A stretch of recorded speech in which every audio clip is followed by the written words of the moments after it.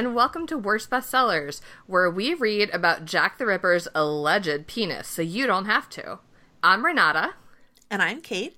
And for this episode, we read Portrait of a Killer, Jack the Ripper, Case Closed by Patricia Cornwell.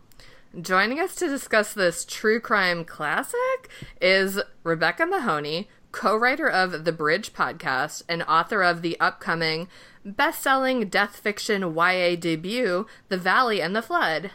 Hello. Thank you guys so much for having me. Thanks for coming back. Hey. Yes. Becky previously read the Five Nights at Freddy's tie-in novel, The Silver Eyes, with us. And we all kind of liked it. Kind of liked it. So gave me a fairly unrealistic view of the books that I would be covering here on Worst Bestsellers. Mm-hmm. Yeah, I mean, first of all, this one's way longer. And we figured it would be good to invite her back to read actual garbage so that she'd really understand. Yeah. Get the true crime, get the true crime audience also, I think, is one of our goals here. You know, if you've listened to this podcast at all ever, you probably have gathered that I am not really a true crime fan. I also don't like fake crime. Mostly I don't like murder in any form. And so this was, this is not my favorite.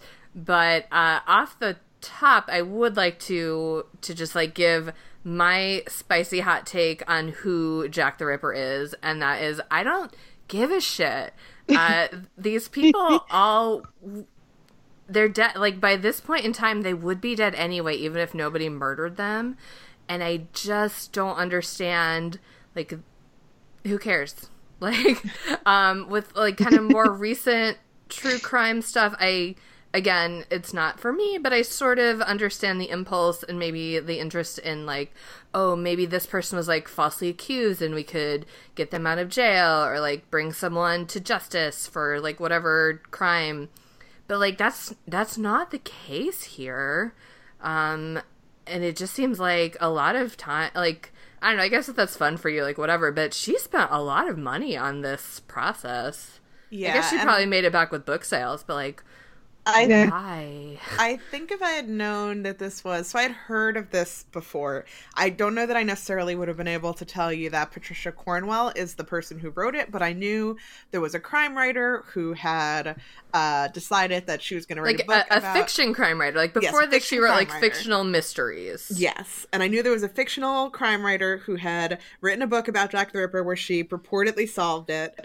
And then I heard that it was, like, supposed to be ridiculous and bad. And I guess my assumption had kind of been that it would be about her process and her research. And while there's a little bit of that in there, like, the majority of it is just a blow by blow of all the murders. So sorry, Renata, for making you read it. It's fine. I budgeted a lot of daytime reading for this so I could get it done in daylight hours. And I mean, I was sort of entertained by this because it is such a badly written book, like, just kind of thrilling, almost in the way that, like, The Room is a thrilling movie to watch because it just doesn't sort of make sense in the way that, you know, we understand movies to function. This is sort of like that, I think, because if I were going to write a book about Jack the Ripper, first of all, would never, but if I were going to, I might start it off with, like, a brief introduction to, like, an outline of the case and maybe, like, some common other theories about the killer's identity before I, like, really dug into my theory.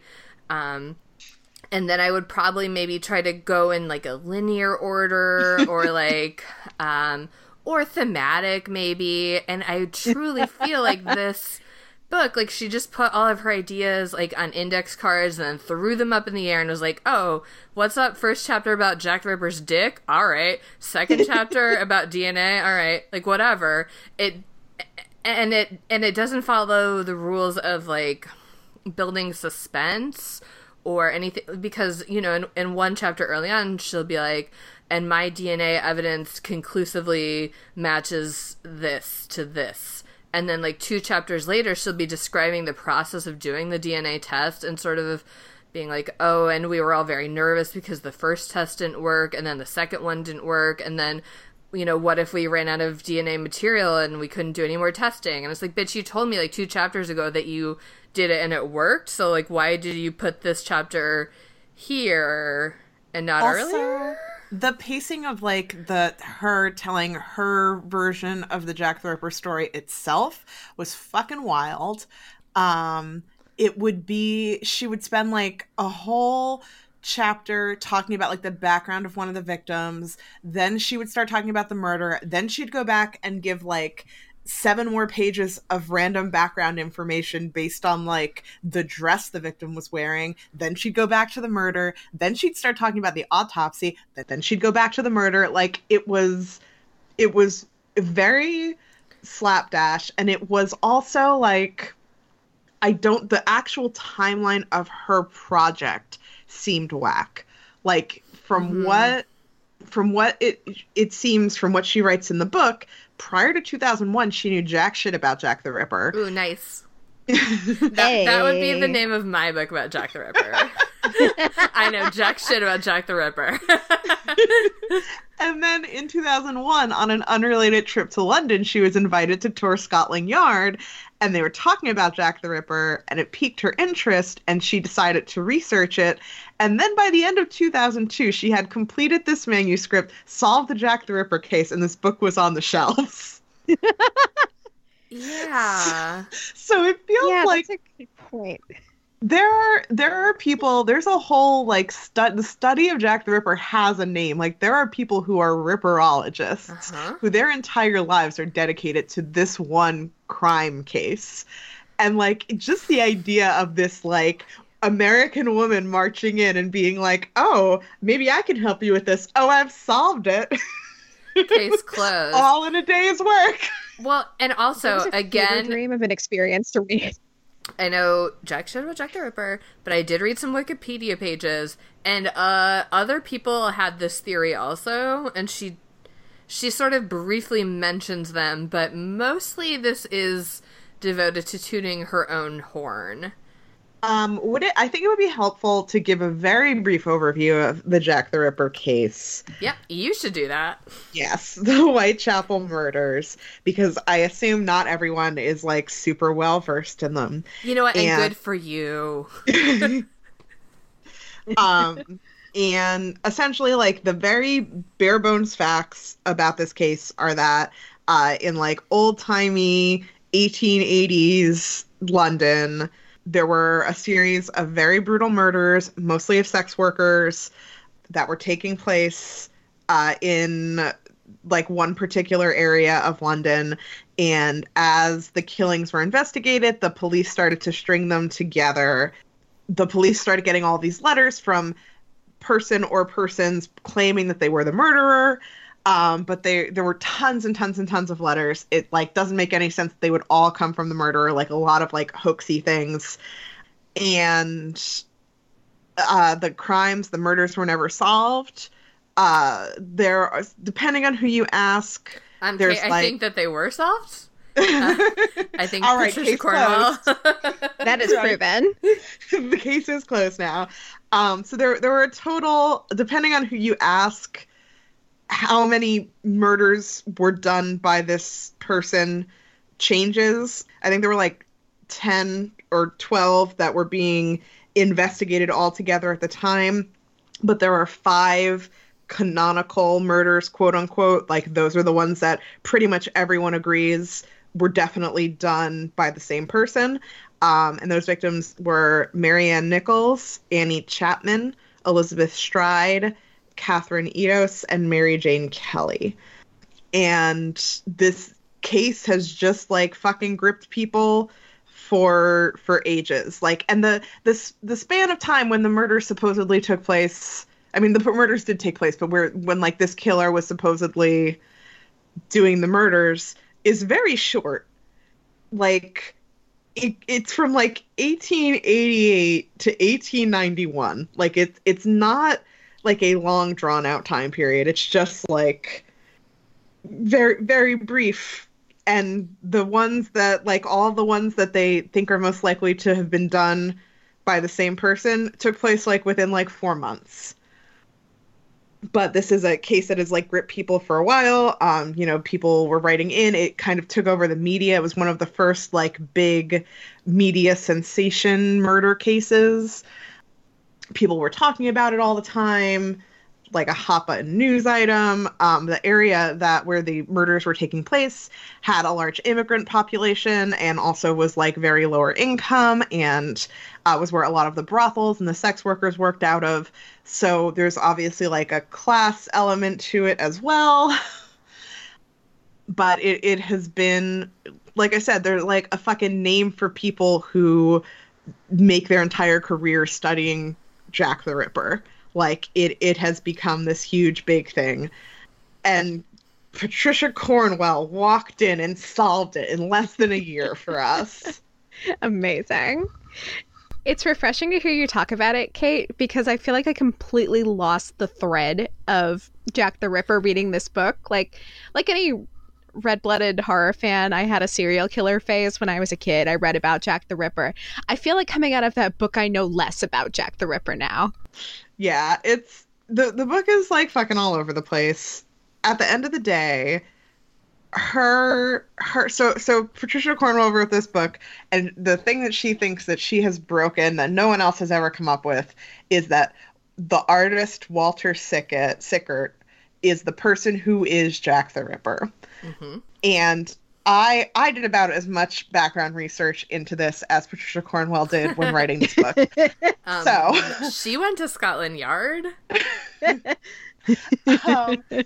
But from what I recall from listening to podcasts and my brief reading about this earlier this week, like Sickert lived contemporaneous to the killings, obviously, and he claimed at one point that he lived in the same rooming house as Jack the Ripper, and that the matron of the rooming house told him who Jack the Ripper was. And he painted a painting of the room, or of a room, and entitled the painting Jack the Ripper's bedroom. Yes. So someone wrote a theory that Sickert was an accomplice of Jack the Ripper. And I believe someone from his family was like, oh yeah, like confirmed, we knew it. And then this guy wrote a whole book, and then the family member dialed it back and was like, I was just kidding. No, I was lying. Sorry. But people have kind of perpetuated it going forward. Stephen Knight, just to give credit, Stephen Knight was the first guy who had the theory that Sickert was an accomplice. This is from Wikipedia. I tabbed over to my wiki tab. His book was called Jack the Ripper: The Final Solution. So that's better. Yeah, his book only has one subtitle. So and also the graphic novel From Hell by Alan Moore, that was what I was going to say. Eddie Campbell mm-hmm. is based on that theory as well. Allegedly, I haven't read it. Why would I read that? Come on. I have it as a long, long time ago. But yeah, so this was her theory, and she did, I'll get into this now, because she doesn't get it into the book for obvious reasons, but, everyone basically was like, you're fucking crazy, lady. This is absurd. You know, what do you think you're doing? How you think we haven't thought about this before? Her DNA tests were, real questionable. I mean, of course, because this happened so long ago that you're dealing with 100-plus-year-old spit on an envelope.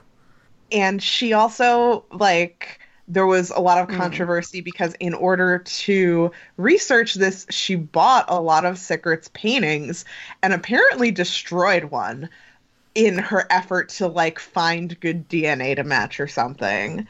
And people were, the art world was real pissed at her for that. According to Wikipedia, quote, Cornwell denies having done this.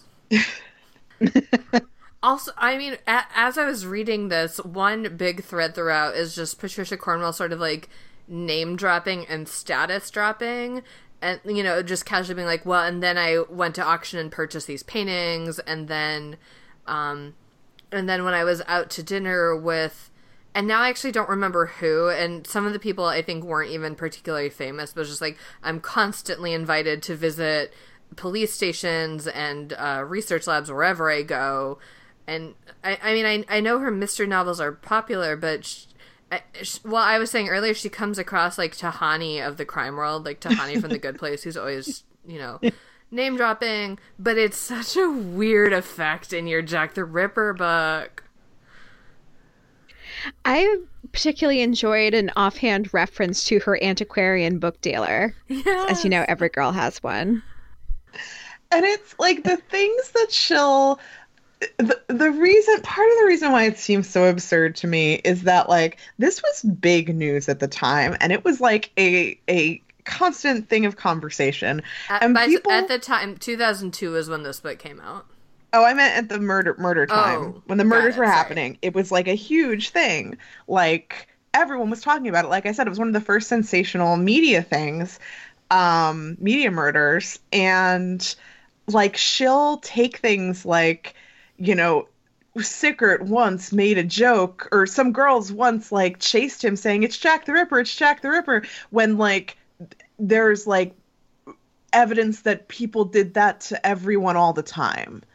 And it'll be things like, oh, like, he was carrying this particular type of bag, and Sickert had that bag. And it's like, yeah, it was the most popular bag sold in London that year. Very many people had it. She gets a guest book from a B&B at one point, and somebody signed in as Jack the Ripper, and she's like, and Sickert, I don't even think he was in the book, but, like, people he hung out with had been to that B&B, and someone had drawn doodles in it. And she was like, and the doodles looked like his drawings, and somebody wrote their name as Jack the Ripper. And so clearly this is all connected. It's like a galaxy brain meme. It's nonsense.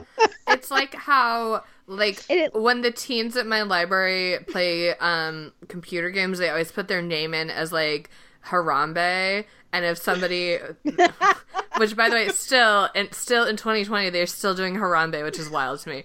But it'd be like, if someone came and was like, oh my god, like, there's a gorilla that frequents this library, I guess. Like,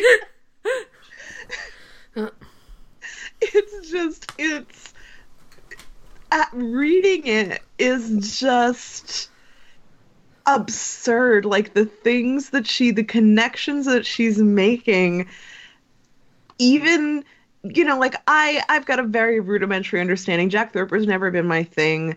I read Maureen Johnson's trilogy. I read, I've listened, when it comes up on podcasts I've listened to it. I think there's an Unsolved Mysteries about it that I've watched, like, and other, like, fucking 48 Hours-esque documentaries that I was obsessed with as a child. But, like, she makes these connections that I'm like, lady, what are you saying? Like, this doesn't make any sense. The list of, like, there's a point where she talks about how there are sketches that he's done of, like, dismembered limbs, and by dismembered she means, like, just like a floating limb on the page. Like, he just sketched an arm. And she's like, right. And this may seem like what all artists do to, like, practice their art, but his don't just look like a drawing of an arm. It looks like a dead arm. And I'm like, I feel like and I mean, to be fair, I did drop out of my art history class, like, halfway through it, because I was like, ooh, this is too much nonsense for me. No offense, art historians, I just don't get it. But that seemed like a stretch. One of my favorite stretches was Walter Sickert was a protege, I guess, of whatever his first name was, like, the Whistler, the famous painting, whatever painter Whistler. And apparently Whistler was famous for having a really obnoxious laugh. And in the Jack the Ripper letters, whoever Jack the Ripper was, he would write ha ha a lot, like spelled out H-A-H-A. And she says that's how Whistler laughed, was ha ha.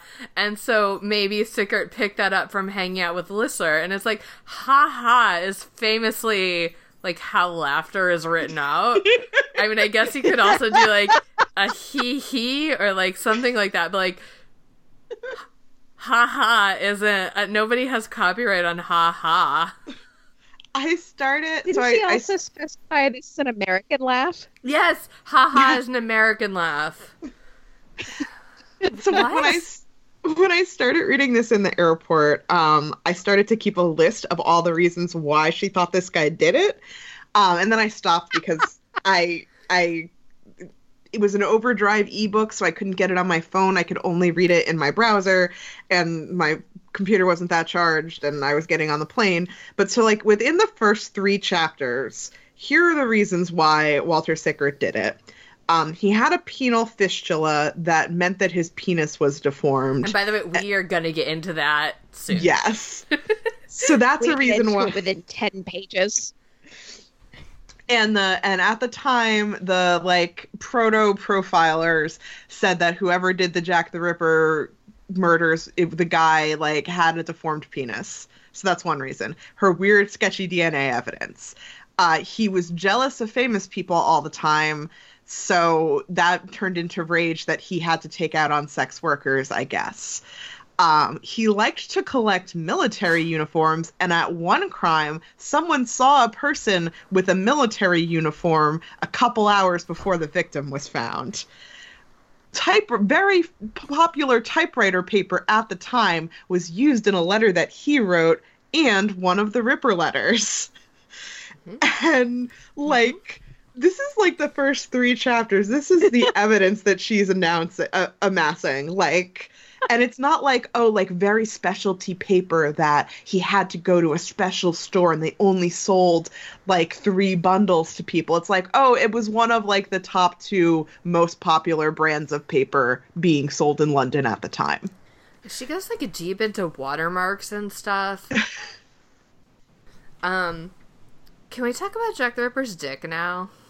Sure, let's talk about Jack the Ripper's dick. And by Jack the Ripper, I mean Walter Sickert. Yes. And by Walter Sickert, I mean allegedly based on like one scrap of medical information.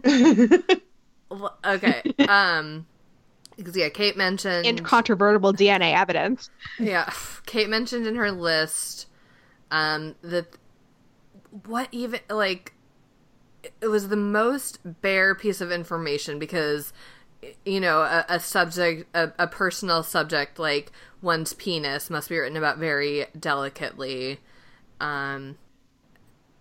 What did they say exactly? Like what he had several 3 I think was the number surgeries on his genitals, and the reason for surgeries and in either someone related to him or his sister in her memoirs mentioned something about a particular issue that would have meant that his urethra was too low within the penis and didn't come all the way up to the tip, and that sometimes that's fine, but sometimes it requires surgery.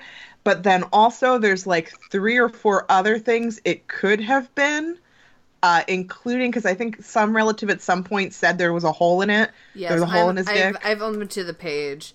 John Lesor, who was the nephew, and he told me that, okay, it was listed as a fistula, which I was primarily familiar with, like, when women in childbirth get, like, a vaginal fistula, because that's something that, especially in developing countries, or just when there's not access to medical care, like women can die from that. But to be honest, I didn't really know what it was, just that term is related to like women dying in childbirth.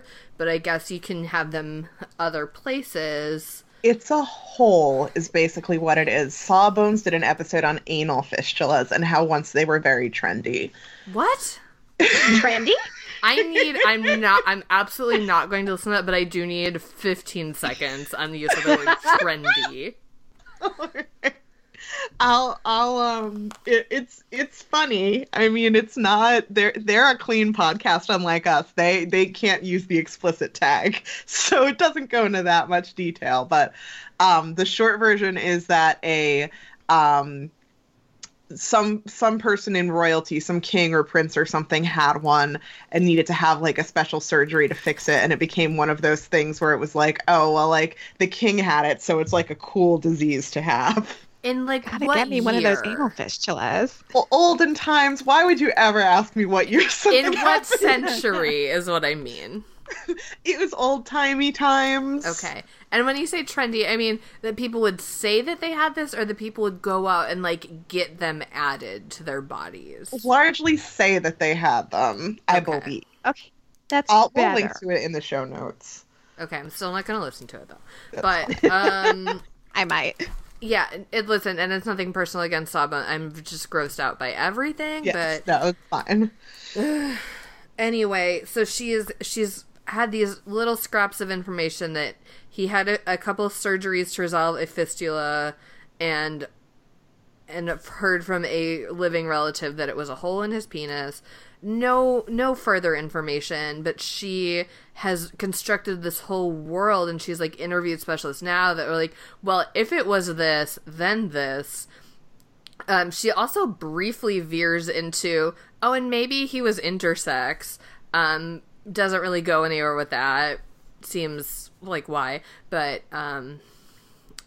basically like has concluded from her piecing her scraps of information together that he wouldn't ever be able to have an erection, and so this would like fill him with rage. And you know what, like we were mentioning earlier, that basically this outrage about not being able to have penetrative sex would lead him to murder sex workers, which I mean, I think oh my god, is he the original incel? Is that like what?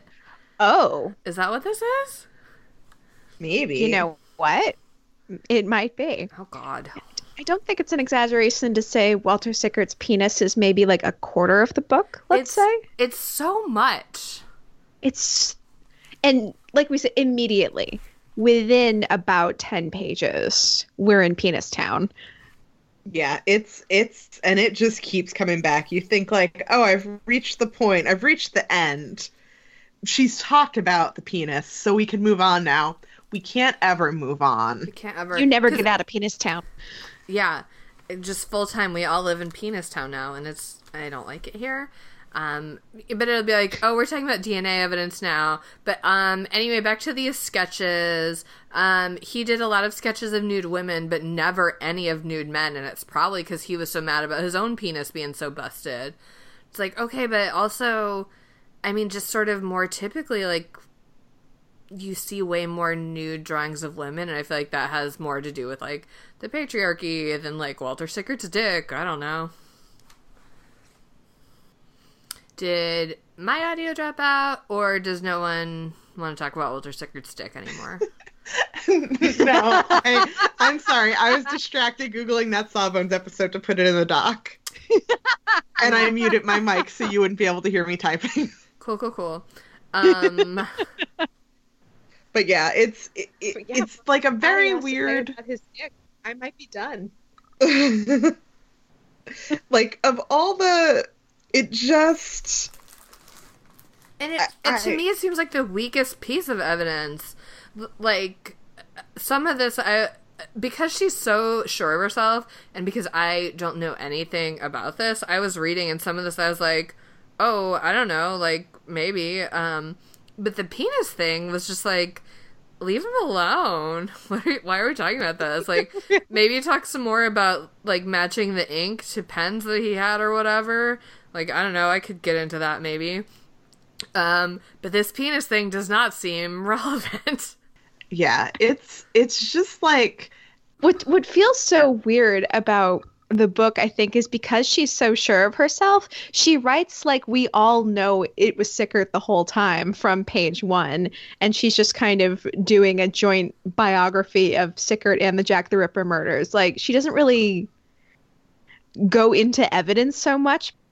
yeah, like the whole thing is just it's very slapdash. It's like, this is like a blog entry that she wrote based on like her weekend abroad in London reading about Jack the Ripper at the library.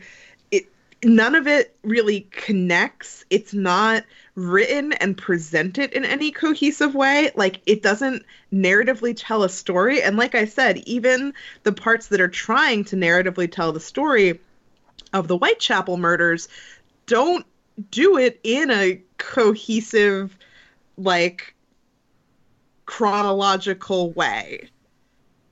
Nothing about this works as a book.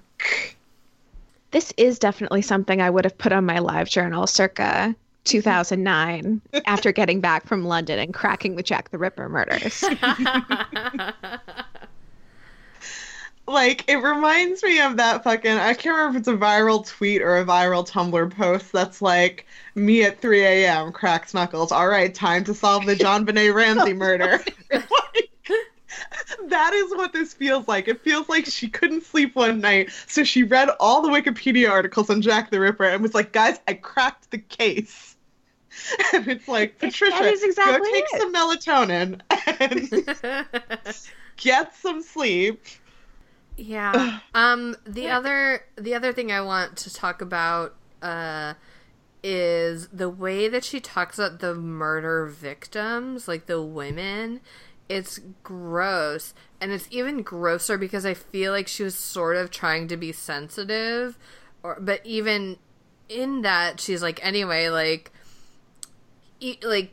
even if we had DNA, it would have been impossible to get DNA off of these women because they, like, were always so covered in, like, body fluids, and, like, oh god.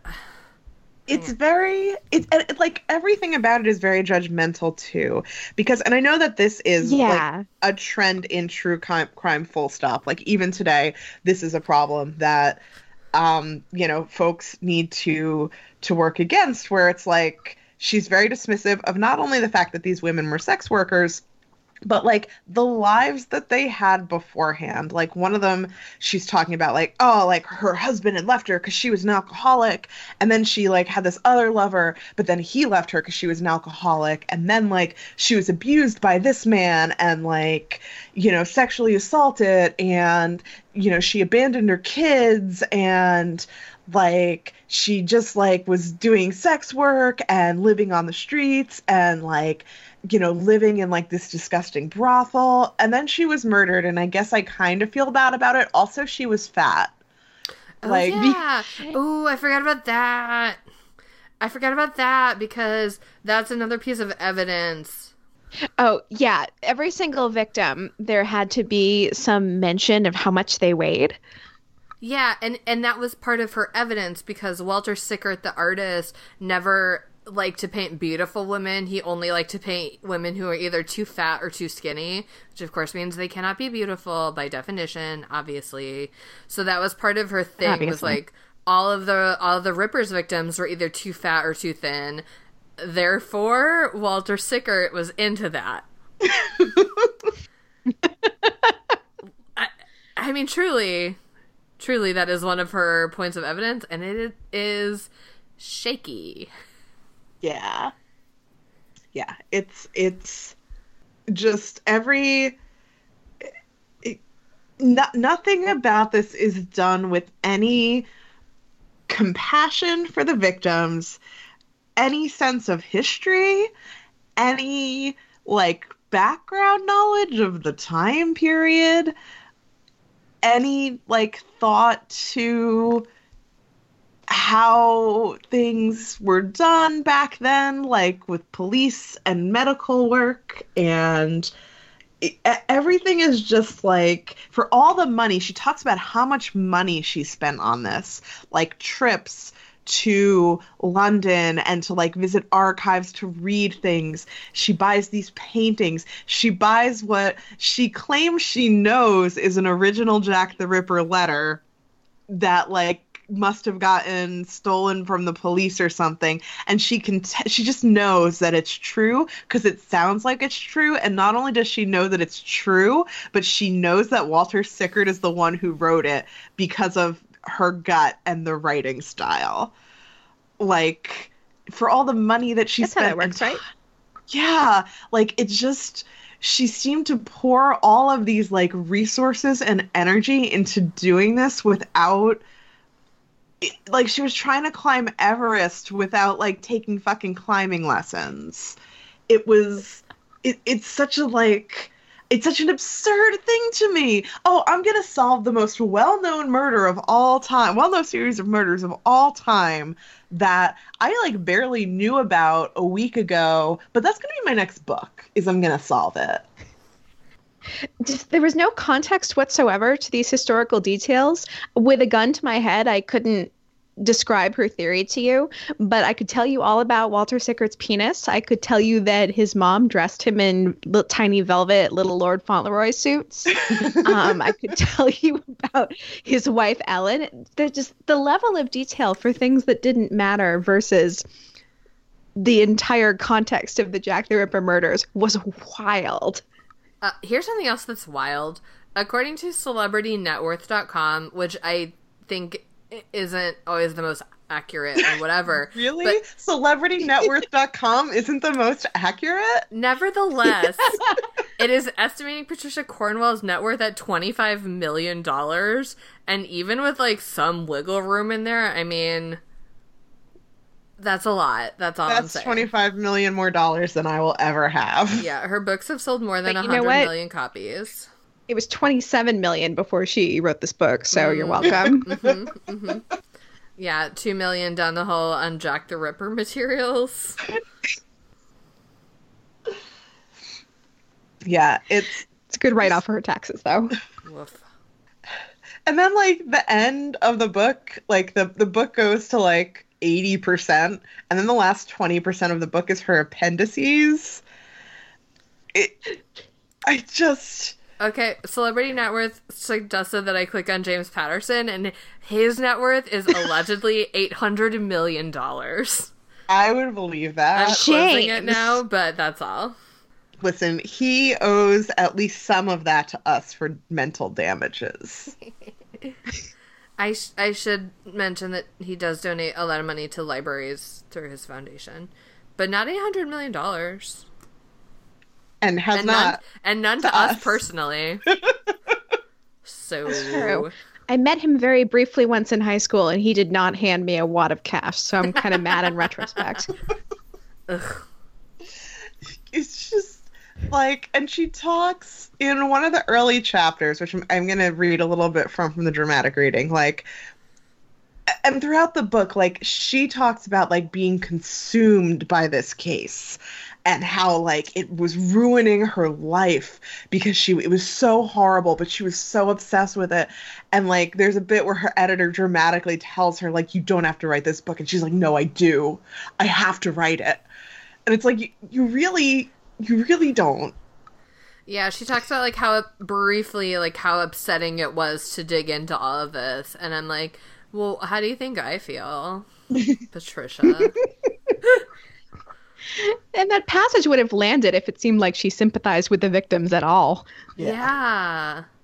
Because she's even the same way talking about like she talks about Walter Sickert's wife and his sister, and how like he was a dick to, so to speak, to his wife, but you don't sense a lot of sympathy for the wife, because it is kind of like, well, like she was rich and of course he took advantage of her, because like of course. I don't know. I didn't like it at all. Yeah, I got interest from her in Sickert himself and Hot Inspector Aberline, and that was about it. Yeah, and she did write, so after everybody like universally was like, this is fucking wild, like, and untrue, she did write a follow-up book that like we didn't read, that apparently like goes further into her theory and like gives more evidence as to why Walter Sickert is the only person who could have done the Jack the Ripper murders. It is called Ripper: The Secret Life of Walter Sickert. Only one. I need more subtitles. Yeah. Ripper: The Secret Life of Walter Sickert, parentheses, a book that Renata will never read, end parentheses. Thank you. Yeah, which is very specific of her, but I do feel very seen. Yeah, there's just, and I know, you know, true crime's always hot. It's always been hot. The fact that the Jack the Ripper case was the talk of the town when it was happening is just like more evidence to that. But like, that's what I know I keep saying it, but it's what I keep coming back to, is I understand being like, you know what, like, I'm a successful crime fiction writer, I'm gonna dip into that true crime money, always good money in that, and to choose to solve the most well-known murders of all time, quote unquote, the most well-known murders of all time in a slapdash, poorly researched book that people who've dedicated their entire life to these murders are turning their nose up at, that took place in murders that took place in a country other than your country of origin that you were unaware of prior to starting the book. Like, my dude, it is very ballsy, and I kind of admire it, but also, my dude, no. Yeah. Especially, I understand a gender-neutral my dude, of course, but Patricia Cornwell truly has that, like, straight white man energy, and I do sort of respect that, like you were saying, but also I hate it. She really did aim for the fences, didn't she? She could have swung lower, but no. You know, and she totally, like, struck out, but she aimed for the fences. It's true. I think that's how baseball works, right? I don't know. Right. Can confirm. Do you have anything else to say about this bonkers, weird true crime book? Patricia Cornwell made a brief appearance on Criminal Minds as herself. No. I vaguely remember that. I think she's speaking at the same conference as Reed or something. I've never watched Criminal Minds. I'm on Patricia Cornwell's Wikipedia page. I figured that this was coming from the internet somewhere. No, I just remembered it. It's weird. It also says, this is a fucking great sentence. Cornwell denied being obsessed with Jack the Ripper in full-page ads in 2 British newspapers. Patty. Like, can we... Oh, God.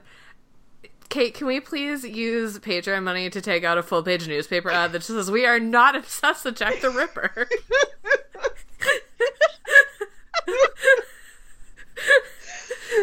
Wow. Can you imagine? I'm clicking the footnote. I would like to see these ads. Would love to. It's gotta be from somewhere. my room. That's incredible.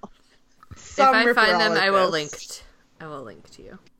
This is so Some funny. ripperologist must Whoa, have okay, the ads are thought to have cost more than £10,000 each. We cannot use Patreon money for this. Perhaps for a smaller newspaper. You know, the library buys ads in the high school student paper, and they're like $50 a semester. Maybe we'll get one of those. Excellent. Cornwell has spent as much Patricia could donate some money to you. Please. Cornwell has spent as much as $6 million, or 3.3 million pounds, financing her investigation into the Ripper case. We undersold it at $2 million. That is wild. Oh my god. And you know, now, I don't know if it's a rich person thing. I don't know if she's like, what's $6 million if I have so many millions of dollars? Or if, like, it really is her being like, I'm not obsessed, what are you talking about? While she's, like, stuffing Jack the Ripper paraphernalia into her closet, pretending we can't see it. Like, yikes. Yikes. Yikes. Okay, this also says a revised edition with her latest evidence will be released in 2006. This is an archived article. I have a library copy from 2002, so I don't have the revised edition. But I'm gonna go ahead and wager that it is still whack. Yeah. It's possible the ebook version is the revised version. Do you have a huge appendix in the back with all of her information? I mean, yes, but... I do in mine, yeah. I don't know. I'm certainly not going to devote any more time to thinking about that. Why don't we instead move on to our dramatic readings? Sounds good. I think I'm going first. Please do. So like I mentioned earlier, there's a section at the very near to the start of the book where she is talking about how hard it was to write the book and how upset she was. And it also involves some name dropping, so I'm going to put that in too. I wasn't originally, but then I saw it and I was like, I should put that in. Please. So here is chapter 2, The Tour. I don't remember much about that night, not even the restaurant where a group of us ate. I vaguely recall that Leslie Stahl told a scary story about her latest investigation for 60 minutes, and everyone at the table was talking politics and economics. I offered another writer encouragement, citing my usual empowerment spiels and do-what-you-love lines, because I did not want to talk about myself or the work that I worried was ruining my life. My heart felt squeezed, as if grief would burst in my chest any moment. My literary agent, Esther Newberg, and I set out on foot for our part of town. Skip ahead a little bit. How's it going? Esther asked. To tell you the truth, I began, because I rarely told Esther the truth. It was not my habit to admit to my agent or my publisher, Phyllis Gran, that I was ever frightened or uneasy about what I was doing. The two women were the big shots in my professional existence and had faith in me. If I said I had been investigating Jack the Ripper and knew who he was, they didn't doubt me for a moment. I'm miserable, I confessed, and I was so dismayed that I felt like crying. You are? Esther's stop-for-nothing stride hesitated for a moment on Lexington Avenue. You're miserable? Really? Why? I hate this book, Esther. I don't know how the hell. All I did was look at his painting and his life, and one thing led to another. She didn't say a word. It has always been easier for me to get angry than to show fear or loss, and I was losing my life to Walter Richard Sickert. He was taking it away from me. I want to write my novels, I said. I don't want to write about him. There's no joy in this, none. Well, you know, she said, very calmly as she resumed her pace. You don't have to do it. I can get you out of it. God, I wish she would have listened. She could have gotten me out of it, but I could never have gotten myself out of it. I knew the identity of a murderer, and I couldn't possibly avert my gaze. Well, like, she had to do it. But I'm not obsessed, though. Please stop saying that I'm obsessed. And again, like, to revisit this timeline, this book came out in 2002, and she started writing it in 2001. Like, I understand things can get hard and can take over your life, but, like, it's not been that long. Oof. All right. Well, I'm gonna read you a little bit about Walter Sickert's penis. Hooray. And I feel like this first sentence I'm about to read is so important, and then she just, like, disregards. Without medical records, I can't say exactly what Sickert's penile anomaly was. Or can she? But if his problem was only trifling hypospadias, which she defined earlier, and whatever, you can Google it if you want, why did his parents resort to risky surgery? Why did his mother and father wait so long before attempting to correct what must have been a very unpleasant affliction? Sickert was 5 when he underwent surgery the 3rd time, and one wonders how soon this occurred following the first 2 operations. We know that his great-aunt interceded to bring him to London, suggesting that his disability was acute and that possibly the 2 previous operations had been recent and may have resulted in complications. That is so many hypotheticals. If indeed he was 3 or 4 when this nightmarish medical ordeal began, it could be that his parents delayed corrective procedures until they were certain of his gender. I do not know when Sickert was named Walter Richard. To date, no birth certificate or record of a christening has turned up. In Helena, which is his sister, in Helena's memoirs, she writes that when she was a child, quote, we always referred to Walter and his brothers as, quote, Walter and the boys. Who are we? I doubt his brothers referred to himself as Walter and the boys, nor would I imagine that little Helena came up with the phrase on her own. I am inclined to suspect that the reference to Walter and the boys came from one or both parents. Given Helena's picture of a young Walter who was precocious and dominant, such a law unto himself that he wasn't placed in the same category as the other sons, it may be that the phrase Walter and the boys was a way of acknowledging his precocity. Precocity? I think precocity's right. All right, thank you. It may also be that he was physically different from his brothers, or maybe from all boys. Patricia, what are you doing? Patricia! If the latter is the explanation, the repeated use of the phrase could have been humiliating and emasculating for the young Walter. Sickert's early boyhood was traumatized by medical violence. When corrective surgery for hypospadias occurs after the age of 18 months, it can create fears of castration. Sickert's operations would have resulted in strictures and scarring that could have made erections painful or impossible. He may have suffered partial amputation. His art does not include nude males, with the exception of 2 sketches I found that appear to have been done when he was in his teens or in art school. In each, the nude male figure has a vague stub of a penis that looks anything but normal. I'll stop there, but it is... Actually, no, I won't, because there's just a few more things that are, again, so bananas. Okay. One of the most distinctive features of the Ripper letters is that so many of them were written with drawing pens and daubed or smeared with bright inks and paints. They show the skilled hand of a highly trained or professional artist.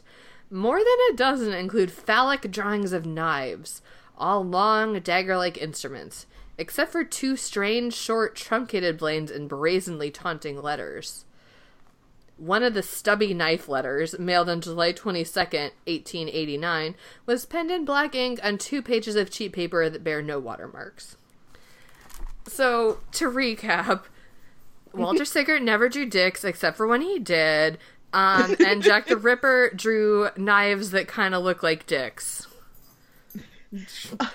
Also, before Becky goes, I was looking at my bookmarks and I found, just to add to the list of reasons why Walter Sickert did it and Jack the Ripper didn't, in a Jack the Ripper letter, he signed it Homo Sum, Latin for I am a man, and in another letter he signed it Qui Vir, Latin for witch man, and once Sickert wrote a letter to Whistler where he referred to him as Ecce Homo, or behold the man. So, clearly the Ripper used Latin to refer to things, and so did Sickert, so they're the same person. He's processing his masculinity in Latin? What the fuck, Patricia? What the fuck, Patricia? All right, Becky, could you please dazzle us with some more Patty gems? All right. So as a little chaser for our dramatic reading portion, I took pictures of all of the most bonkers lines I came across as I was reading. So I'm going to read you a little selection of those. I will give context if there is context, but I have to note that for a lot of them, this just comes out of fucking nowhere. This is where she was trying to parse Sickert's feelings towards the church. I hate Christianity, Sickert once yelled at a Salvation Army band. You know what? Mood. Here, I know this one has no context. Years later, he would go through a time when he thought he had a sexually transmitted disease that turned out to be gout. One of my favorite out of context. Sickert's art was premeditated, and so were his crimes. Here is a bit of Patty's process in her own crime solving. The people in the house didn't want anyone to know the man had died in bed during the middle of the night, so they tried to move him to a chair. Rigor mortis replied, lie. And in one of my absolute favorites, Patricia goes into a little tangent about the Elephant Man.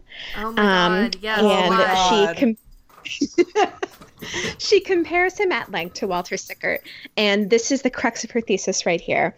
Dr. Treves noted that one would expect Merrick, the Elephant Man, to be a bitter, hateful man because of the abominable way he had been treated all his life. How could he be kind and sensitive when he had known nothing but mockery and cruel abuse? How could anyone be born with more against him? As Dr. Treves pointed out, Merrick would have been better off insensible and unaware of his hideous appearance. In a world that worships beauty, what greater anguish can there be to suffer from such revolting ugliness? I don't think anyone would argue with the notion that Merrick's deformity was more tragic than Sickert's. Yeah. Correct. I don't think anyone would argue that. Therefore, would anyone think? She also sort of briefly investigates, like, could the Elephant Man have done it? And then she's like, no, he wasn't physically strong enough. Like, what? Was that anyone's theory at all? Like, what? There's also, I just keep remembering all her fucking wild theories. There's also one where she's like, I know he did it because, like, when you look at his paintings, all of the men look like they want to murder women, and sometimes you can see, like, phantom faces of angry men in the background behind women. Yes. Can you? Yeah. Or, I mean... That's right, where there was one over somebody's shoulder. Here's one quote, one line that I want to read. If people in the 21st century have difficulty accepting the fact that a psychopathic killer can be attractive, likable, and intelligent, like, that's so funny to me because, like, maybe in 2002 that was a bold statement, but now I feel like the statement is, oh, people are, like, too horny for serial killers, and, like, we need to calm down about that. But, like, I feel like even, you know, too. As a devotee of Forensic Files, fucking every Forensic Files is like, you know, but everyone in town just thought that he was like a nice man and a good husband and a good family man. But beneath the surface lay a killer who did a bunch of murders that we're going to tell you how we solved using forensics. Like... That's the spiel. Like, the 2002 was way after, like, fucking The Stranger Beside Me was published. Like, we knew. No, the hot serial killer trend, I think, had been going on for quite some time when she wrote this, so... Yeah, it's... Just like I said, like, it's Ted Bundy, like, that was his deal, was he was like, oh, I'm unassuming and nice and I have a broken arm, please help me into my car. Like, literally, she even Anne references Rule... Ted Bundy several times throughout the book. Literally, Anne Rule's book is about how, like, she worked with this guy who was so unassuming and cool, and it turned out he was a murderer. Like, I'm but not... did we know before Patricia cracked it? You can't see the hands that I'm making at the microphone, but I'm making them. Dorje is so energized by this hot take that he has just completed a full lap around the apartment. So... Oh, God. So there's one more line that I want to read, and I think it's a good one for me to close with. If any part of Sickert's anatomy symbolized his entire being, it wasn't his disfigured penis. It was his eyes. Like, what, though? This was a book that we read, and I'm sorry. It was my fault, and I'm sorry. Girl fever dream. Just truly, just... okay. Shall we move on and play some Would You Rather? Let's. Would you rather listen to a true crime podcast or read the sequel, Ripper: The Secret Life of Walter Sickert?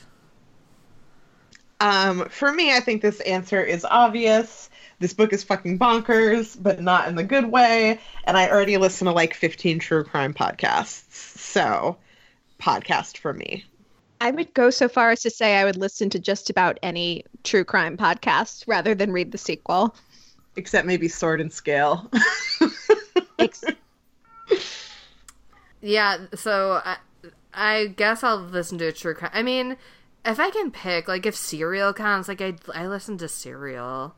But even if it was, like, a real crimey one, like, that's still probably, like, an hour of my time.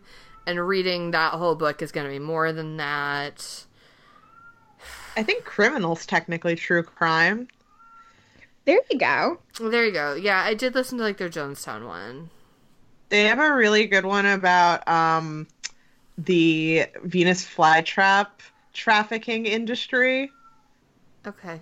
It's very wild. What? Okay. That's amazing. Well, here's the scenario I've concocted, which I think reveals my truest feelings about this whole situation.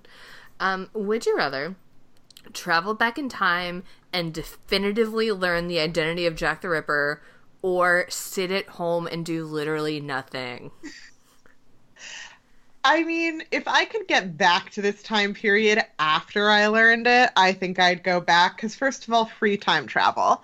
Second of all, I'd bring my phone and I'd take a picture of something. I don't know. But also, it would be interesting to know. But also, like, I'd also be fine not doing that. Like, I'm not dying for it, but time travel does sound good. Yeah, I'm not going. I think I would sit at home. I'm not and going. wait for Kate to tell me who Jack the Ripper is. You know what? Yeah, Kate, if you write a tweet about your findings, I'll read it.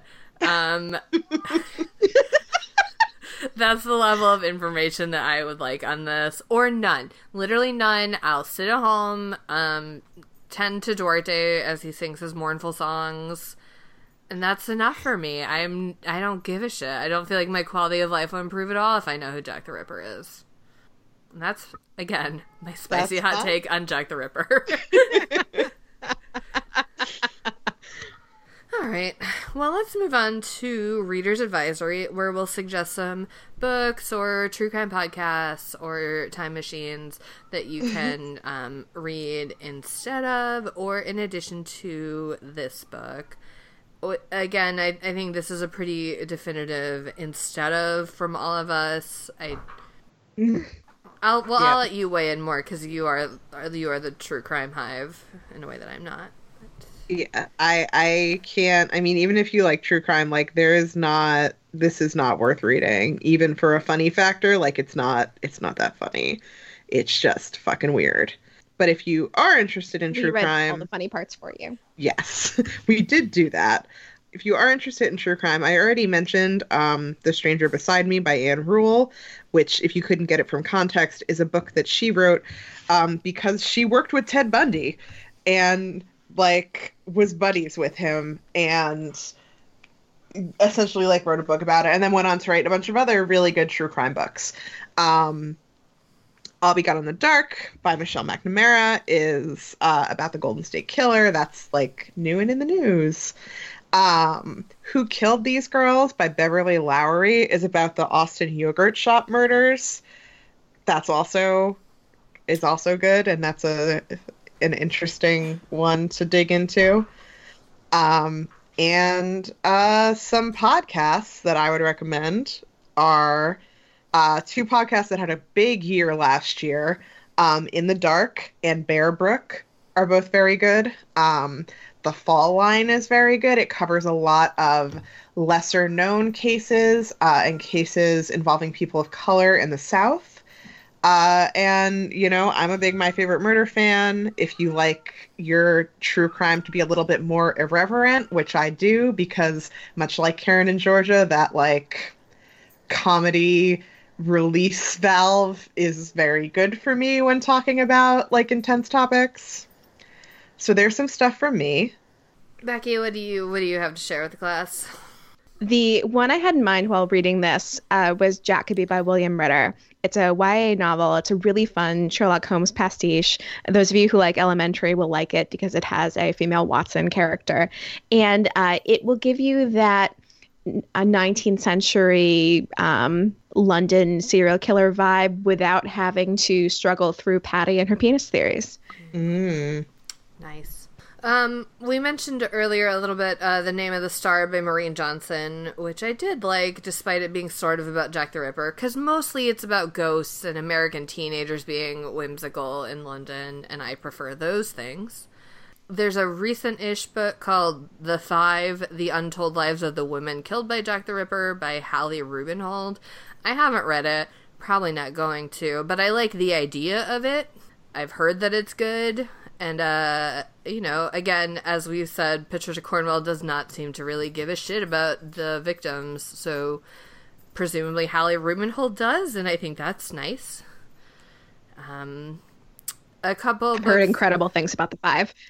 Yeah. And then I read a book recently called Savage Appetites by Rachel Monroe, and it's a nonfiction book, and it's sort of like a meta true crime book almost, in that it's sort of like she herself describes herself as like a true crime enthusiast, but it's sort of like trying to figure out, like, to unpack the appeal of true crime, and especially like why women are so drawn to it. And I thought it was really interesting, even though, again, I'm not one of those women.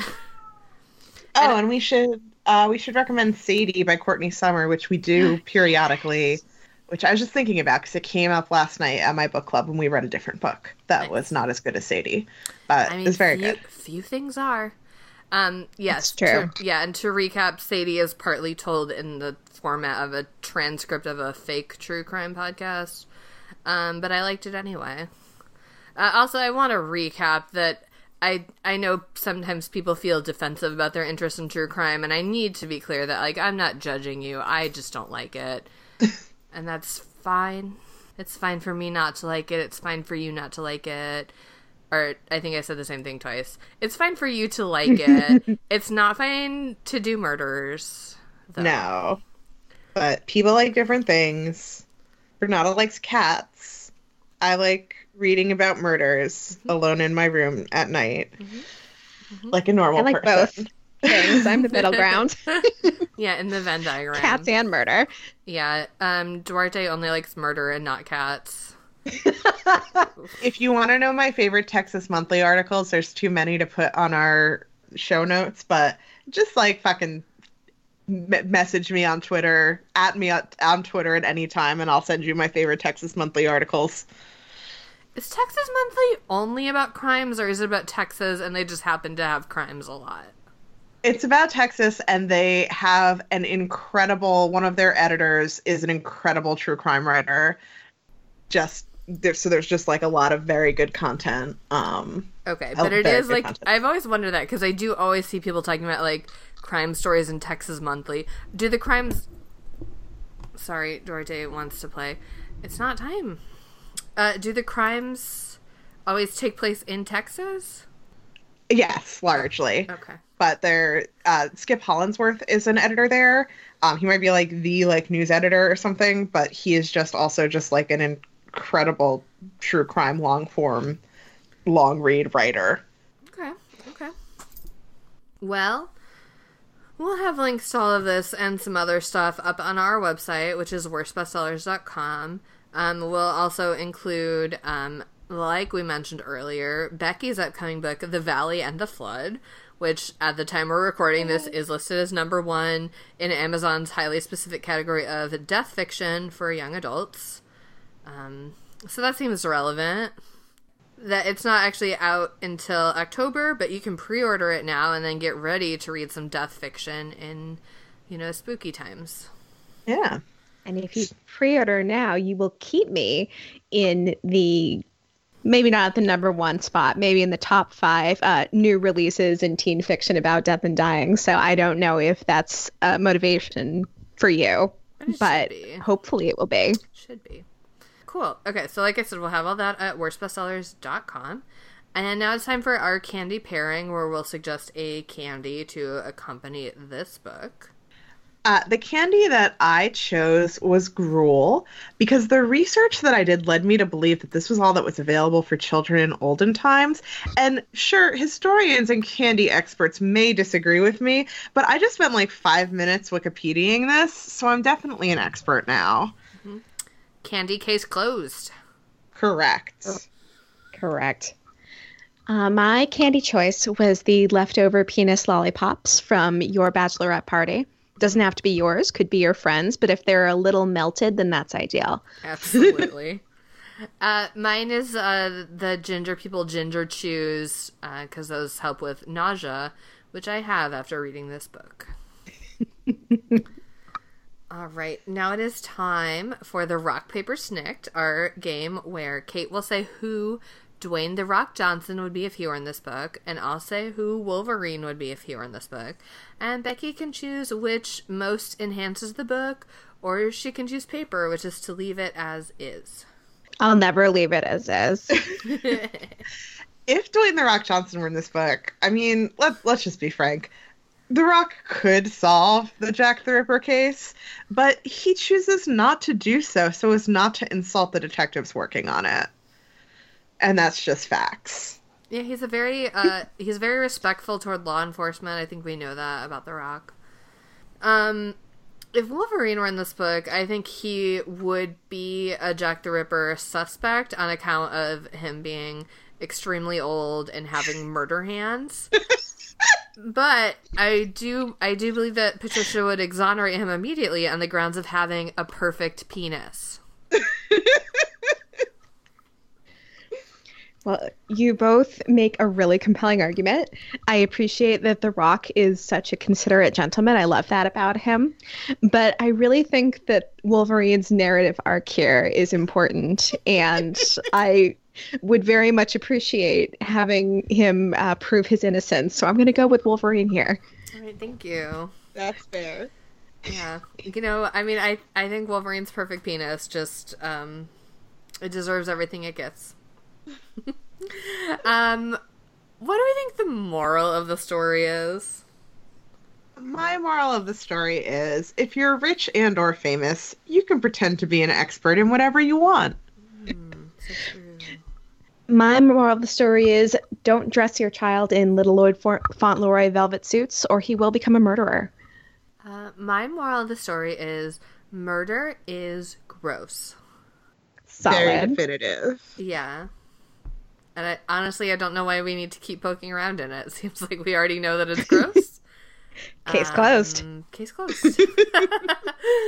All right, now it's time for Dorothy's Corner, although he has been weighing in periodically. Let's just let it rip, Dorothy. Oh, yeah, thank you for reminding me. There is a hero cat in this book who, no, I don't remember. I made note of it. Was sleeping with... He sits on the chest. Yes. Wait. Oh, was the cat at the scene of one of the women who actually was murdered? I think the cat sits on somebody's chest when they try to get up to investigate. A cry of, oh, murder. Oh, so the cat kept them from being murdered, potentially, right? Exactly. Yes, exactly. So that's helpful, just like Dorothy.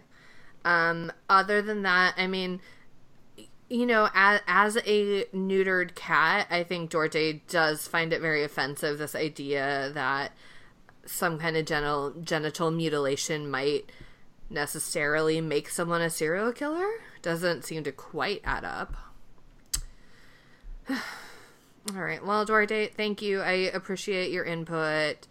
I know this book was a lot for you, and thank you for reading it. Yeah, we always appreciate you, we're helping us out with these. Mm-hmm. Love you, Duarte. Cat closed. Do any humans have any closing thoughts? Bud, your time's up.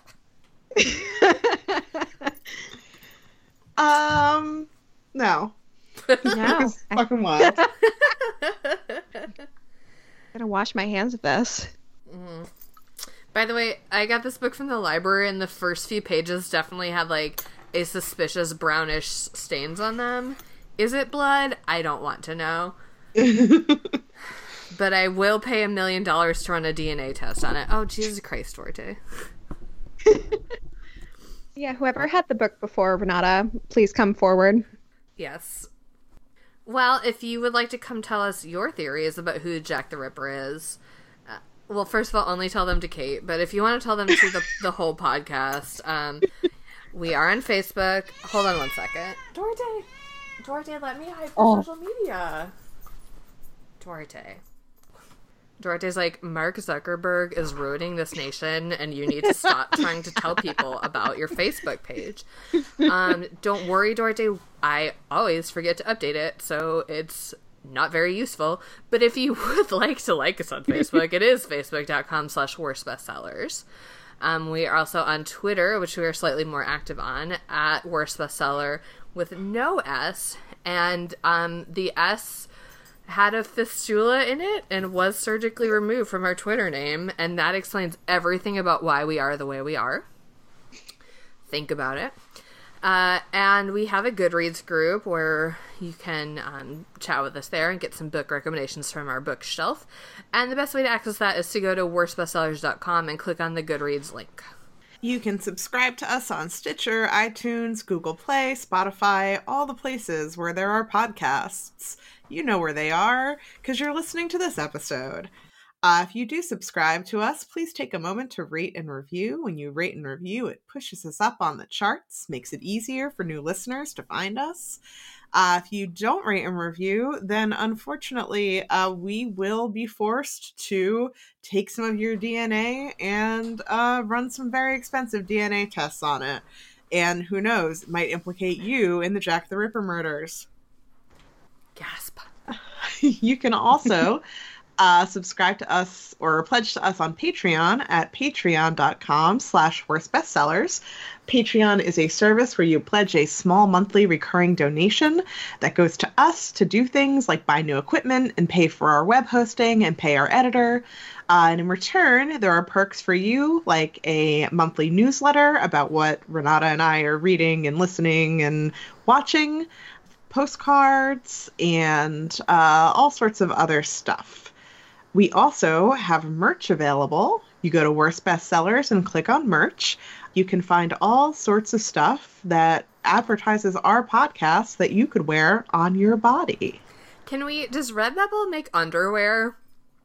Can we make underwear that says, like, definitive proof that I'm not Jack the Ripper, and then, like, an arrow? We'll look into that. Just a thought. I'd buy two. If you want to come talk to me and Duarte on Twitter, I'm at Renata Snacks, and Duarte reads over my shoulder all the time. If you want to follow me on Twitter, I'm at 14across. And Becky, where can people find you and your book? You can find me on Twitter at Cafe Cliche. And you can add The Valley and the Flood on Goodreads or pre-order it on Amazon, Barnes & Noble, or IndieBound. And you should. And you should. Cool. Becky, thank you for joining us and making it through this book. I know that was a sacrifice. Thank you for having me. It was a journey that I'll never forget. I'm sorry that you'll never forget it.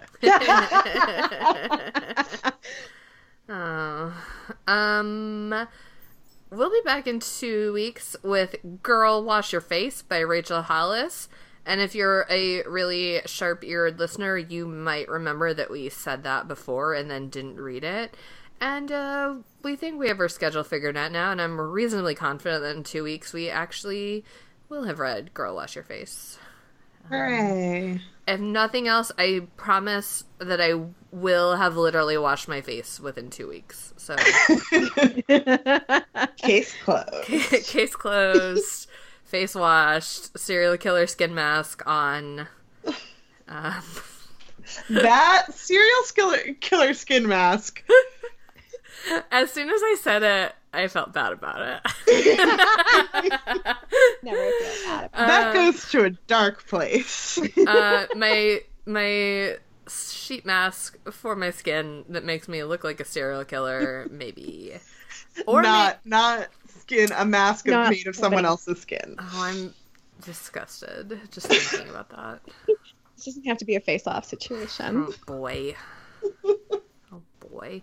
I will have a thin piece of cloth with chemicals on my face, and I will be watching the Nicolas Cage movie Face Off.